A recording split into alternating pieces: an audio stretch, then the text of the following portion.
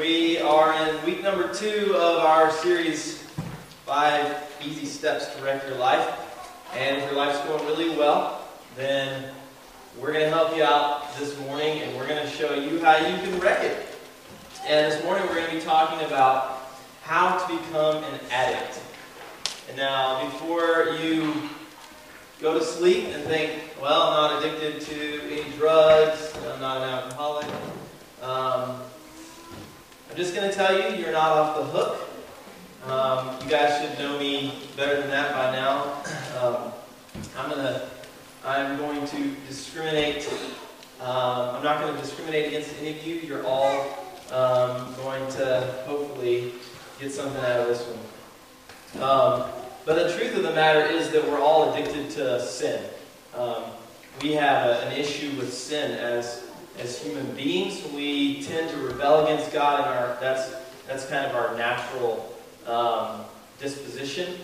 And this morning we're going to talk about more than just the typical addictions that you might think of. When you think of addictions, 1 Corinthians 6:12 says, "Everything is permissible for me, but not everything is beneficial. Everything is permissible for me, but I will not be mastered by anything." And by the way, these verses are on your bulletin if you got one. And this word, "I will not be mastered," that word "mastered" is a word that I cannot pronounce. Exousiazo is not my best attempt. In the Greek, it means to be controlled or enslaved by something. Controlled or enslaved, or to be brought under the power of something. And pretty much all of us, at any given point, are being brought under the power of some sin, and we need to be set free from that. And so that's what we're going to be talking about. So I want you to, right now, be thinking of what has mastered you. What has brought you under its power. And get that in your mind. What is that? What's that sin that just continues to come back for you? What has mastered you? Is it food? Sometimes we turn to food for comfort. And that's where we go when we need to feel peace or feel in control. Or it could be television that has mastered you. The TV might be the thing that you sacrifice your time to. It could be Facebook. Facebook could master you, or Xbox, or it could be drugs. It could be prescription pills. It could be pot. It could be alcohol. It could be any number of things, and not even necessarily things that are bad and sinful in and of themselves. It can be a neutral thing that has become mastered over you.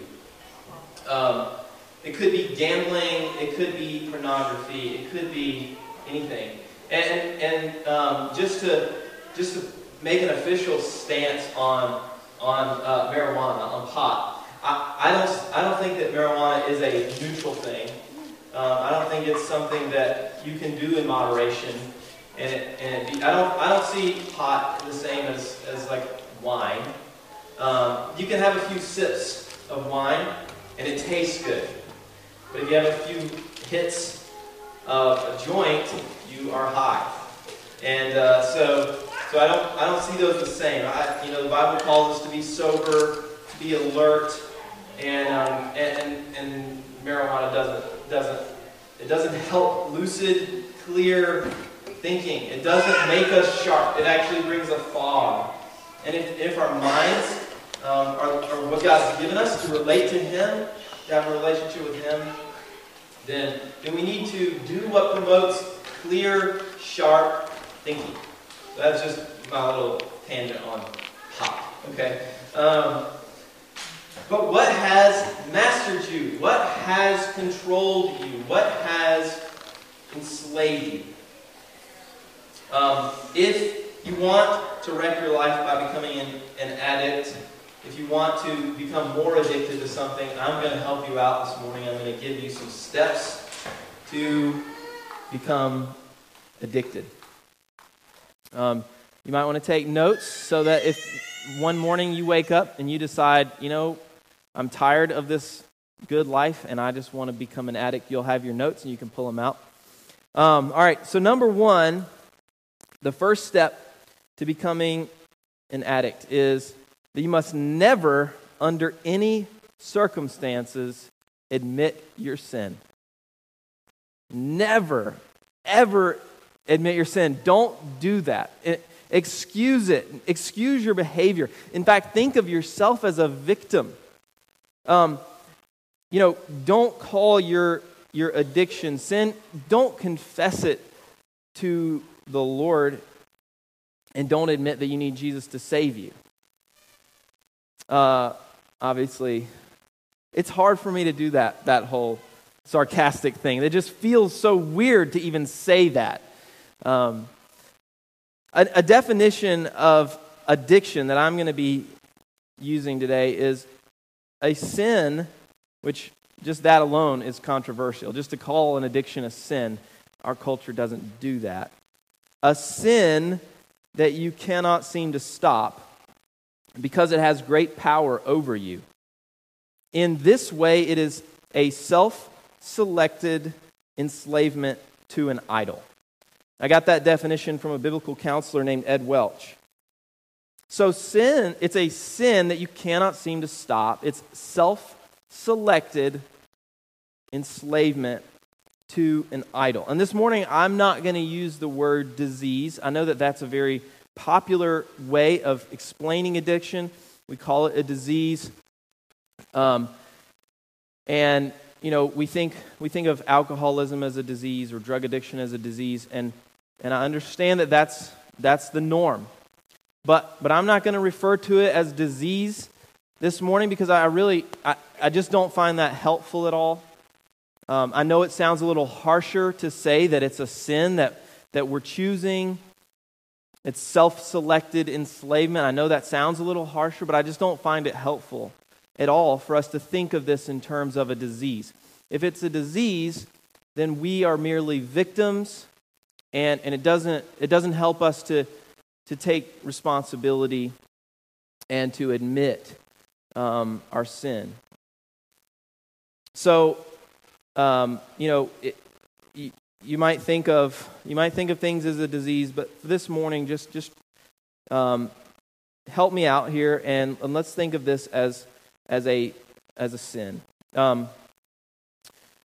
So, from a biblical perspective, we are all sinners. So this isn't like we aren't calling just some people out here. We are all sinners, and we are all in need of a Savior.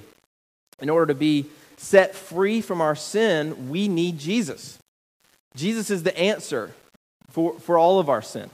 Whether we feel like it's an addiction thing or not, Jesus is the answer.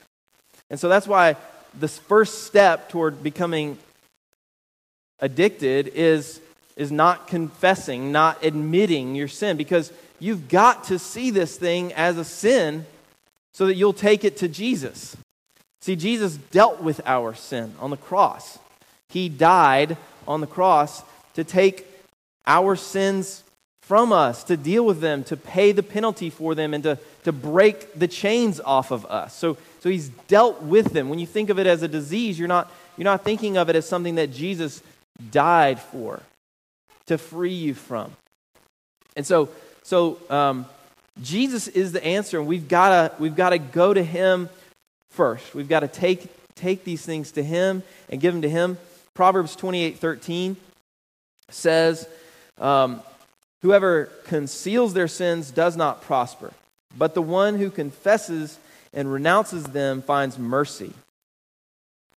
So we need to stop trying to hide our sin, stop trying to excuse our sin and hold on to our sin. We've got to recognize that our problem is a sin problem and take it to Jesus, because He's the one that's going to set us free. He's the answer to our sin problem. He's the one who can free us. The second thing that you can do if you want to wreck your life with addiction is that you can make sure your focus is on changing your behavior and not on Jesus. And this is huge right here. See, what happens when we become enslaved by something is that all of our attention gets put on that thing. And so what we do is we focus on this behavior. I got to stop doing this. I got to stop. I got to stop doing this, and I got to come up with a plan.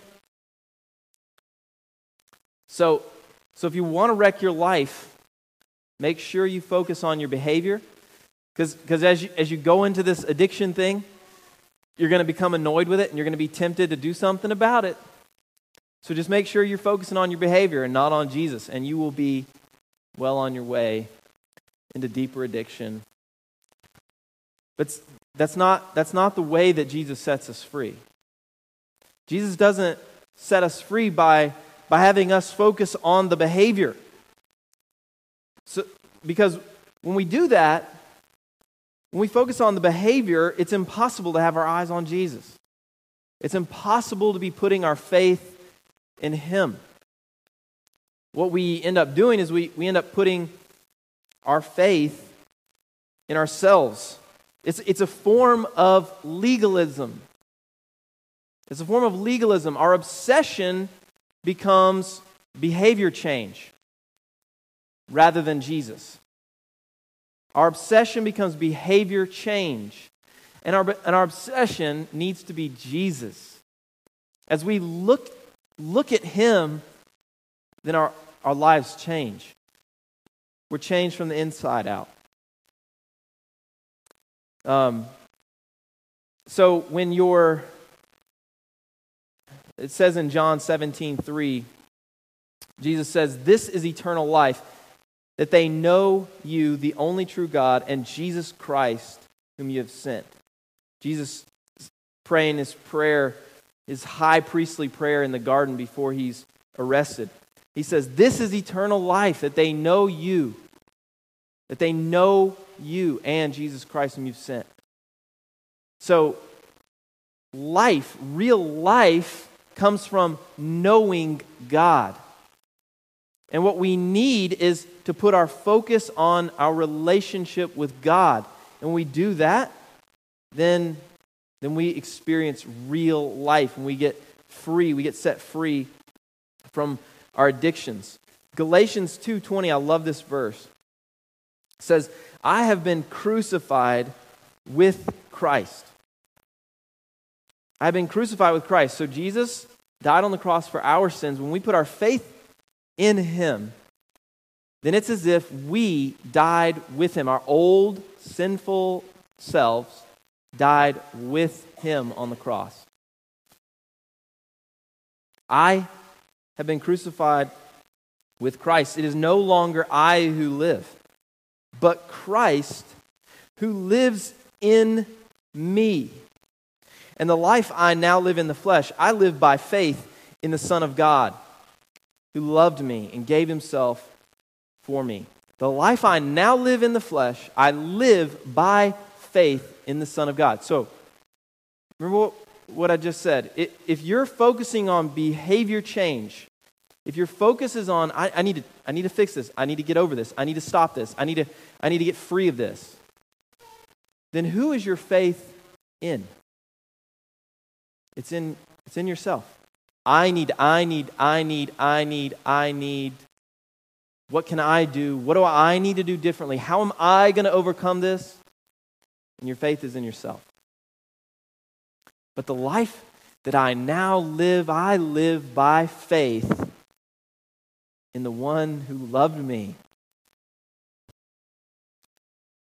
Jesus comes and lives in us when we put our faith in Him. He comes to live inside of us. Did you catch that? Christ who lives in me. It's no longer I who live, but Christ who lives in me. The fact of the matter is, we are powerless over our sins without Jesus. That's the facts. And if you're like me, you've tried to defeat stuff on your own. You've seen how powerless we are. We have got to have Jesus empowering us. And he's come to live in us. 2 Corinthians 5:17 says, "Therefore, if anyone is in Christ, he is a new creation. The old has passed away. Behold, the new has come." And see, these verses are talking about their stated facts. The old has passed away. The new has come. Christ is in you. These are stated facts for the believer. But what happens is sometimes our experience lies to us. Our experience is, well, then why? Why do I keep messing up? And you go, it's hard for me to get that. How can Jesus be in me?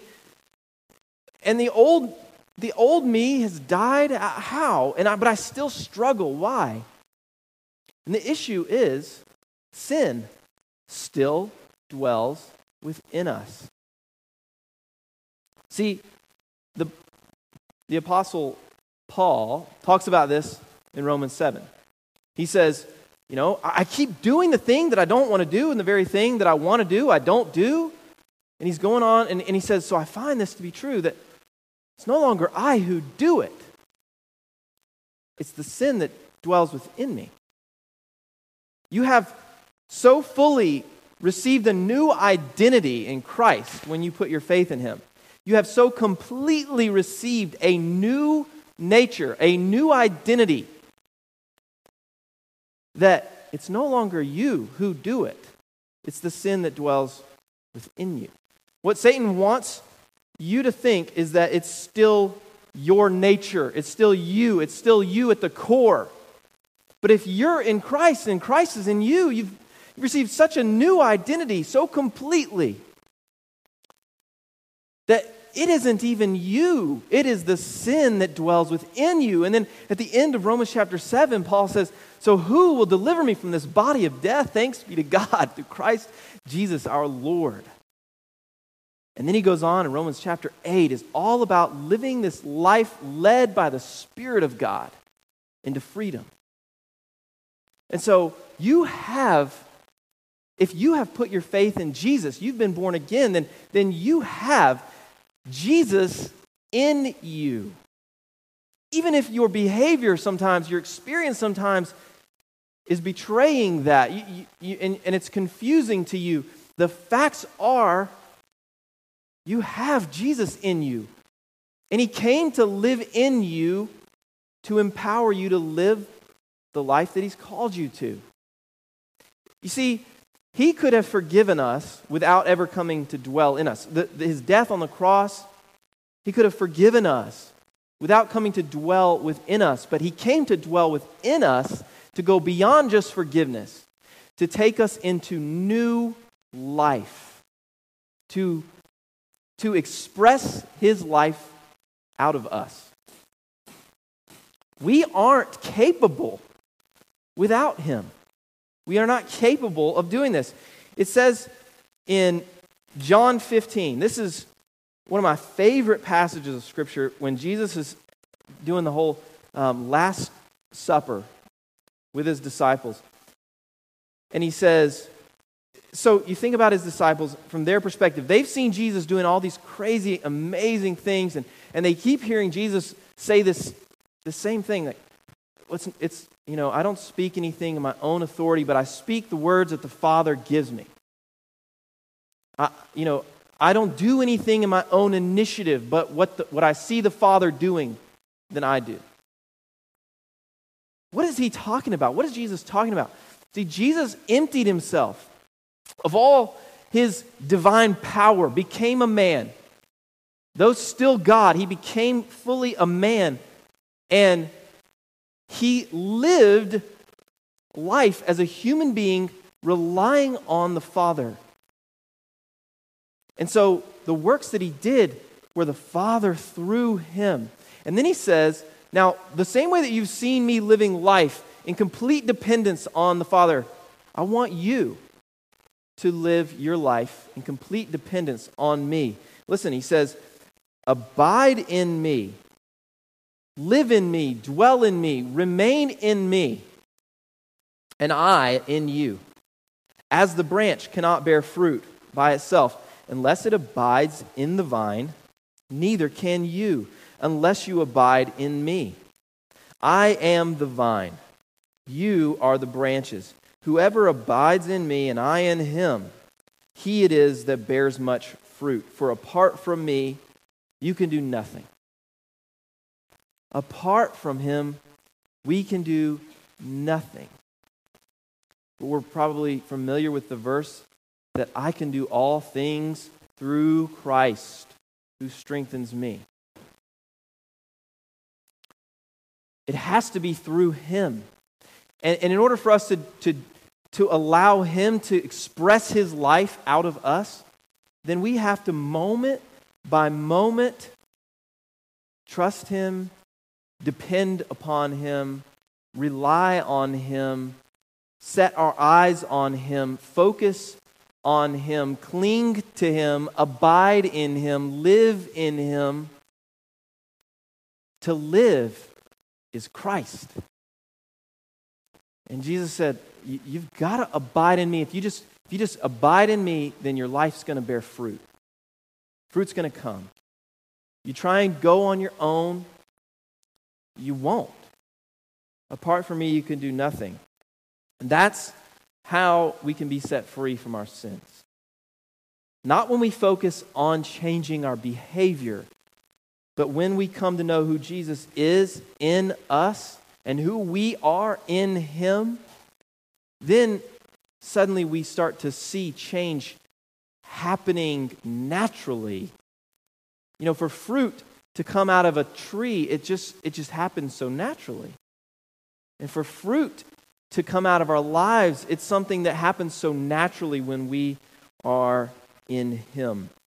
We discover that the sins that we couldn't imagine living without, they lose their appeal. There's an old song that says, how does it go?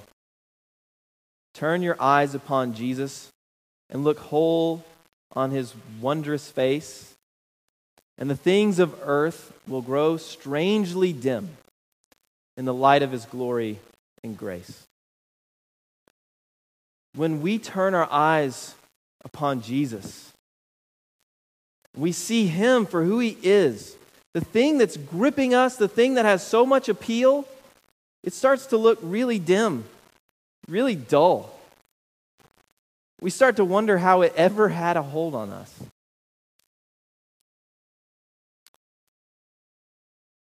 So,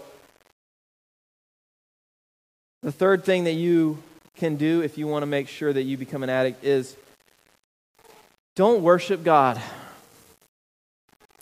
Don't become obsessed with him. Don't allow him to consume thoughts and time and energy. Don't worship him, and you'll be well on your way to becoming an addict. Push him to the side. Let other things become more important in your life. See, what we need to see is that whatever we have been mastered by, whatever has a hold on us is our functional God. We're worshiping it. We all worship. The question isn't whether or not we are worshiping. Because of the way that God made us, we all worship. The question is, what are we worshiping? Do we worship sports? Is that what really fires us up? Is that what really gets us going? Is that what we're thinking about constantly? Is that what we're consumed by?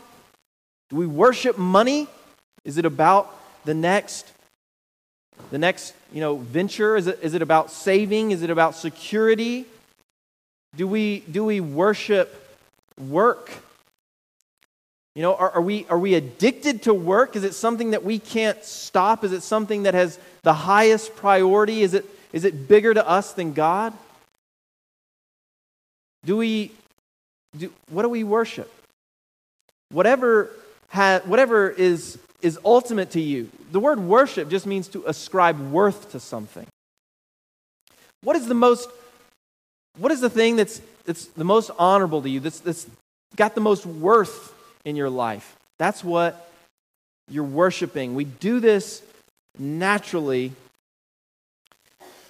The question isn't, are we worshiping, but what are we worshiping? I love this passage in Isaiah 44. I didn't have room to put this one on your sheets. But it says, it's talking about this person it says he cut down cedars or perhaps took a cypress or an oak. So something that's neutral, a neutral object that's not good or bad in and of itself, just a tree, right? He cuts it down. Some of it he takes and he warms himself. He kindles a fire and he bakes bread. Good things to use a tree to do. But he also fashions a god and he worships it.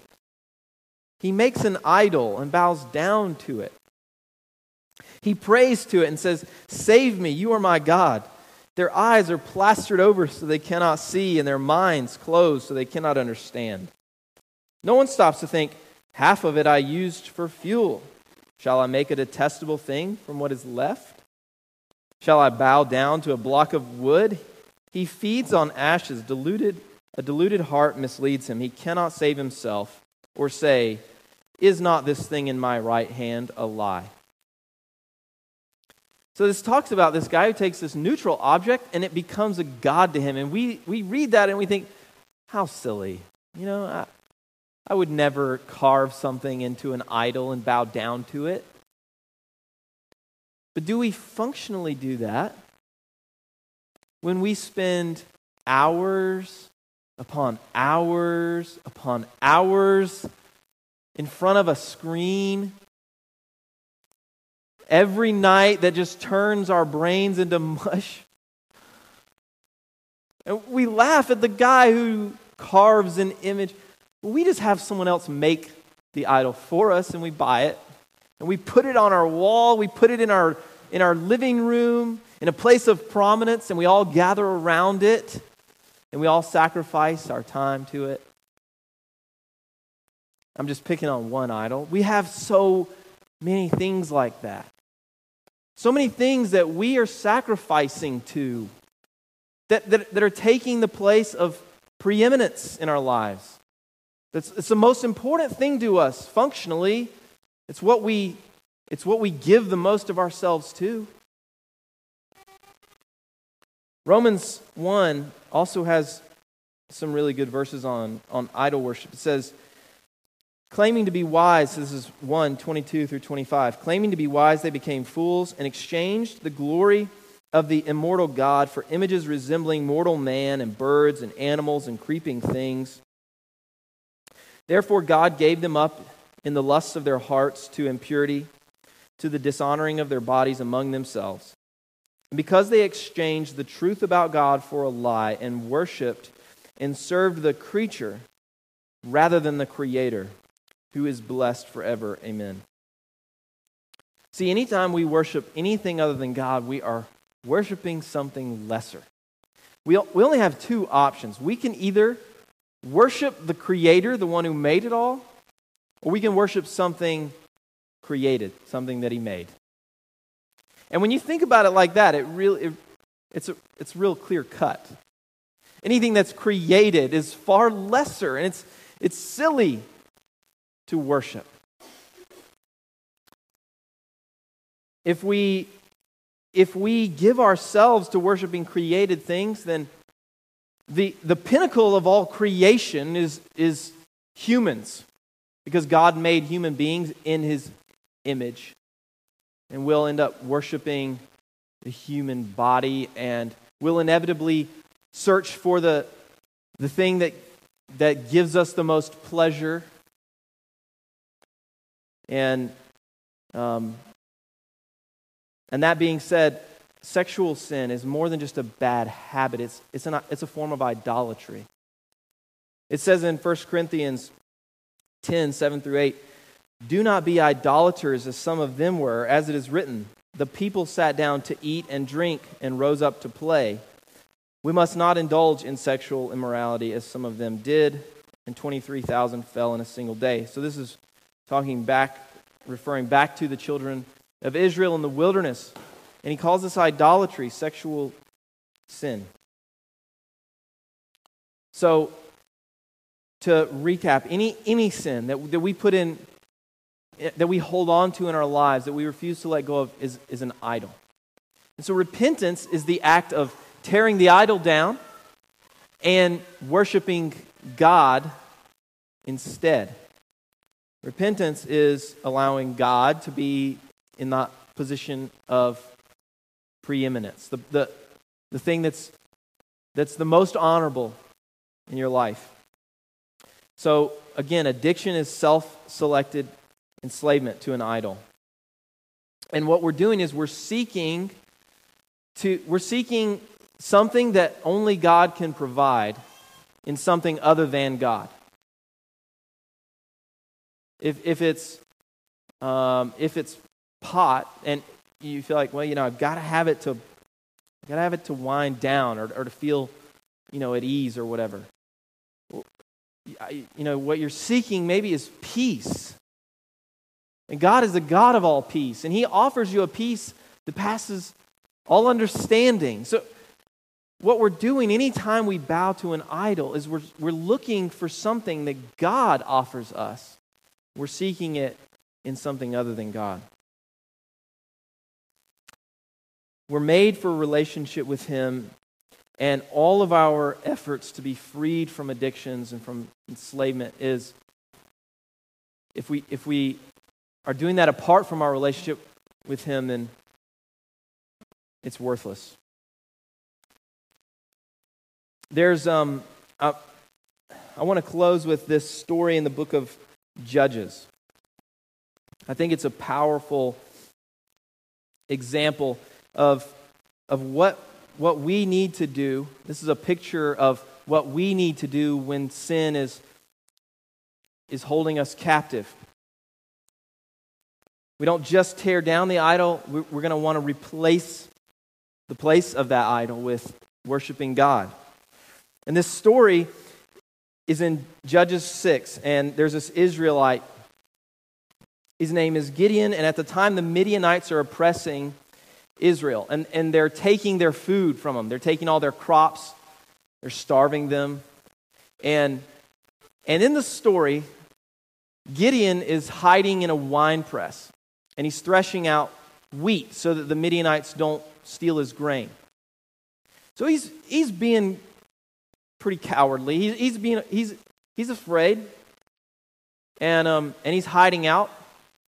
And it says, Judges 6, 12 through 16. It says, the angel of the Lord appeared to him and said to him, "The Lord is with you, O mighty man of valor." It's like he's calling him a warrior. "The Lord is with you, mighty warrior." And Gideon says to him, "Please, sir, if the Lord is with us, why then has all this happened to us? Where are all His wonderful deeds that our fathers recounted to us, saying, 'Did not the Lord bring us up from Egypt?' But now the Lord has forsaken us and given us into the hand of Midian." And the Lord turned to him and said, "Go in this might of yours and save Israel from the hand of Midian. Do I not send you?" And he said to him, "Please, Lord, how can I save Israel? Behold, my clan is the weakest in Manasseh, and I am the least in my father's house." And the Lord said to him, "But I will be with you, and you shall strike the Midianites as one man." The Lord is with you, O mighty man of valor. Do I not send you? But I will be with you. See, Gideon's strength was not in himself. He was of the weakest clan, and he was the weakest in his family. But that wasn't the point. The point was that he had God on his side. The point was that God was sending him up against this enemy. See, maybe this is you. Maybe you feel like Gideon, and you're hiding out in the wine press. You've accepted the slavery to this addiction, to this sin. You've just accepted it. It's just part of life. And so you might as well just make do and try and keep the grain that you can and hide out. Live with it. Maybe you feel a little bit like that right now. Maybe your addiction is to caffeine or alcohol or prescription pills or pornography, or you're hiding out. You can't imagine that this enemy is ever going to be defeated, so you've just figured out a way to manage it. And the Lord has a word for you this morning. He has a word for you this morning.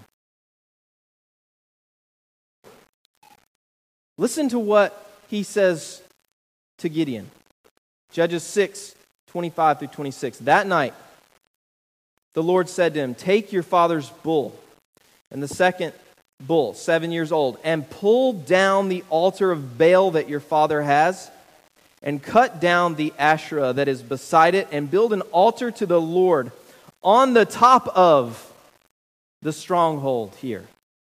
On the top of the stronghold here, with stones laid in due order. The Lord tells him, go straight to the idol in the middle of your town, in the middle of your life, the idol that your father built. Go straight to it. Don't hesitate, and tear it down. And then build an altar of worship, a physical representation of worship to God on top of where the idol was. Don't hesitate. This is the word of the Lord for you this morning. The Lord is sending you. He says, I am with you. Your enemy is nothing to me. Your enemy, your sin that enslaves you, that feels so big that you can't imagine it not being there anymore, is nothing to me. Do I not send you? Go in this strength of yours. Go, mighty warrior. Defeat the idol in your life. Go tear it down and build an altar of worship on top. You see, you might feel like you're powerless against this thing. The reality is you are by yourself. And that's why for so long you have felt like you couldn't get free. But Jesus is with you. He is in you. He has defeated your sin. He has given you the power to defeat this thing that enslaves you. He wants you to go and tear the idol down and to build an altar of worship there. Replace that hill. Don't leave the hilltop vacant. Replace it. Put God as ultimate in your life. Worship Him. Give thanks to Him. Let Him consume your life. Let Him consume your thoughts. Let Him consume your emotions, your affections. And when you do that, if you don't do that, another idol will pop up in its place. So on top of the hill, build an altar of worship to God. 2 Corinthians 10:4 says, the weapons of our warfare are not of the flesh, but have divine power to destroy strongholds. We have weapons at our disposal that will destroy the strongholds in our lives. If you are in Christ, then you are a mighty warrior. And He's sending you out. Go in this strength of yours and defeat your enemy. Galatians 5:1 says, for freedom Christ has set us free. He has set us free. Those are the facts. Even if that's not been your experience, this is the fact. You are set free. Stand firm, therefore, and do not submit again to a yoke of slavery. Imagine your life free from addictions, free from the sin that enslaves you, whatever has mastered you.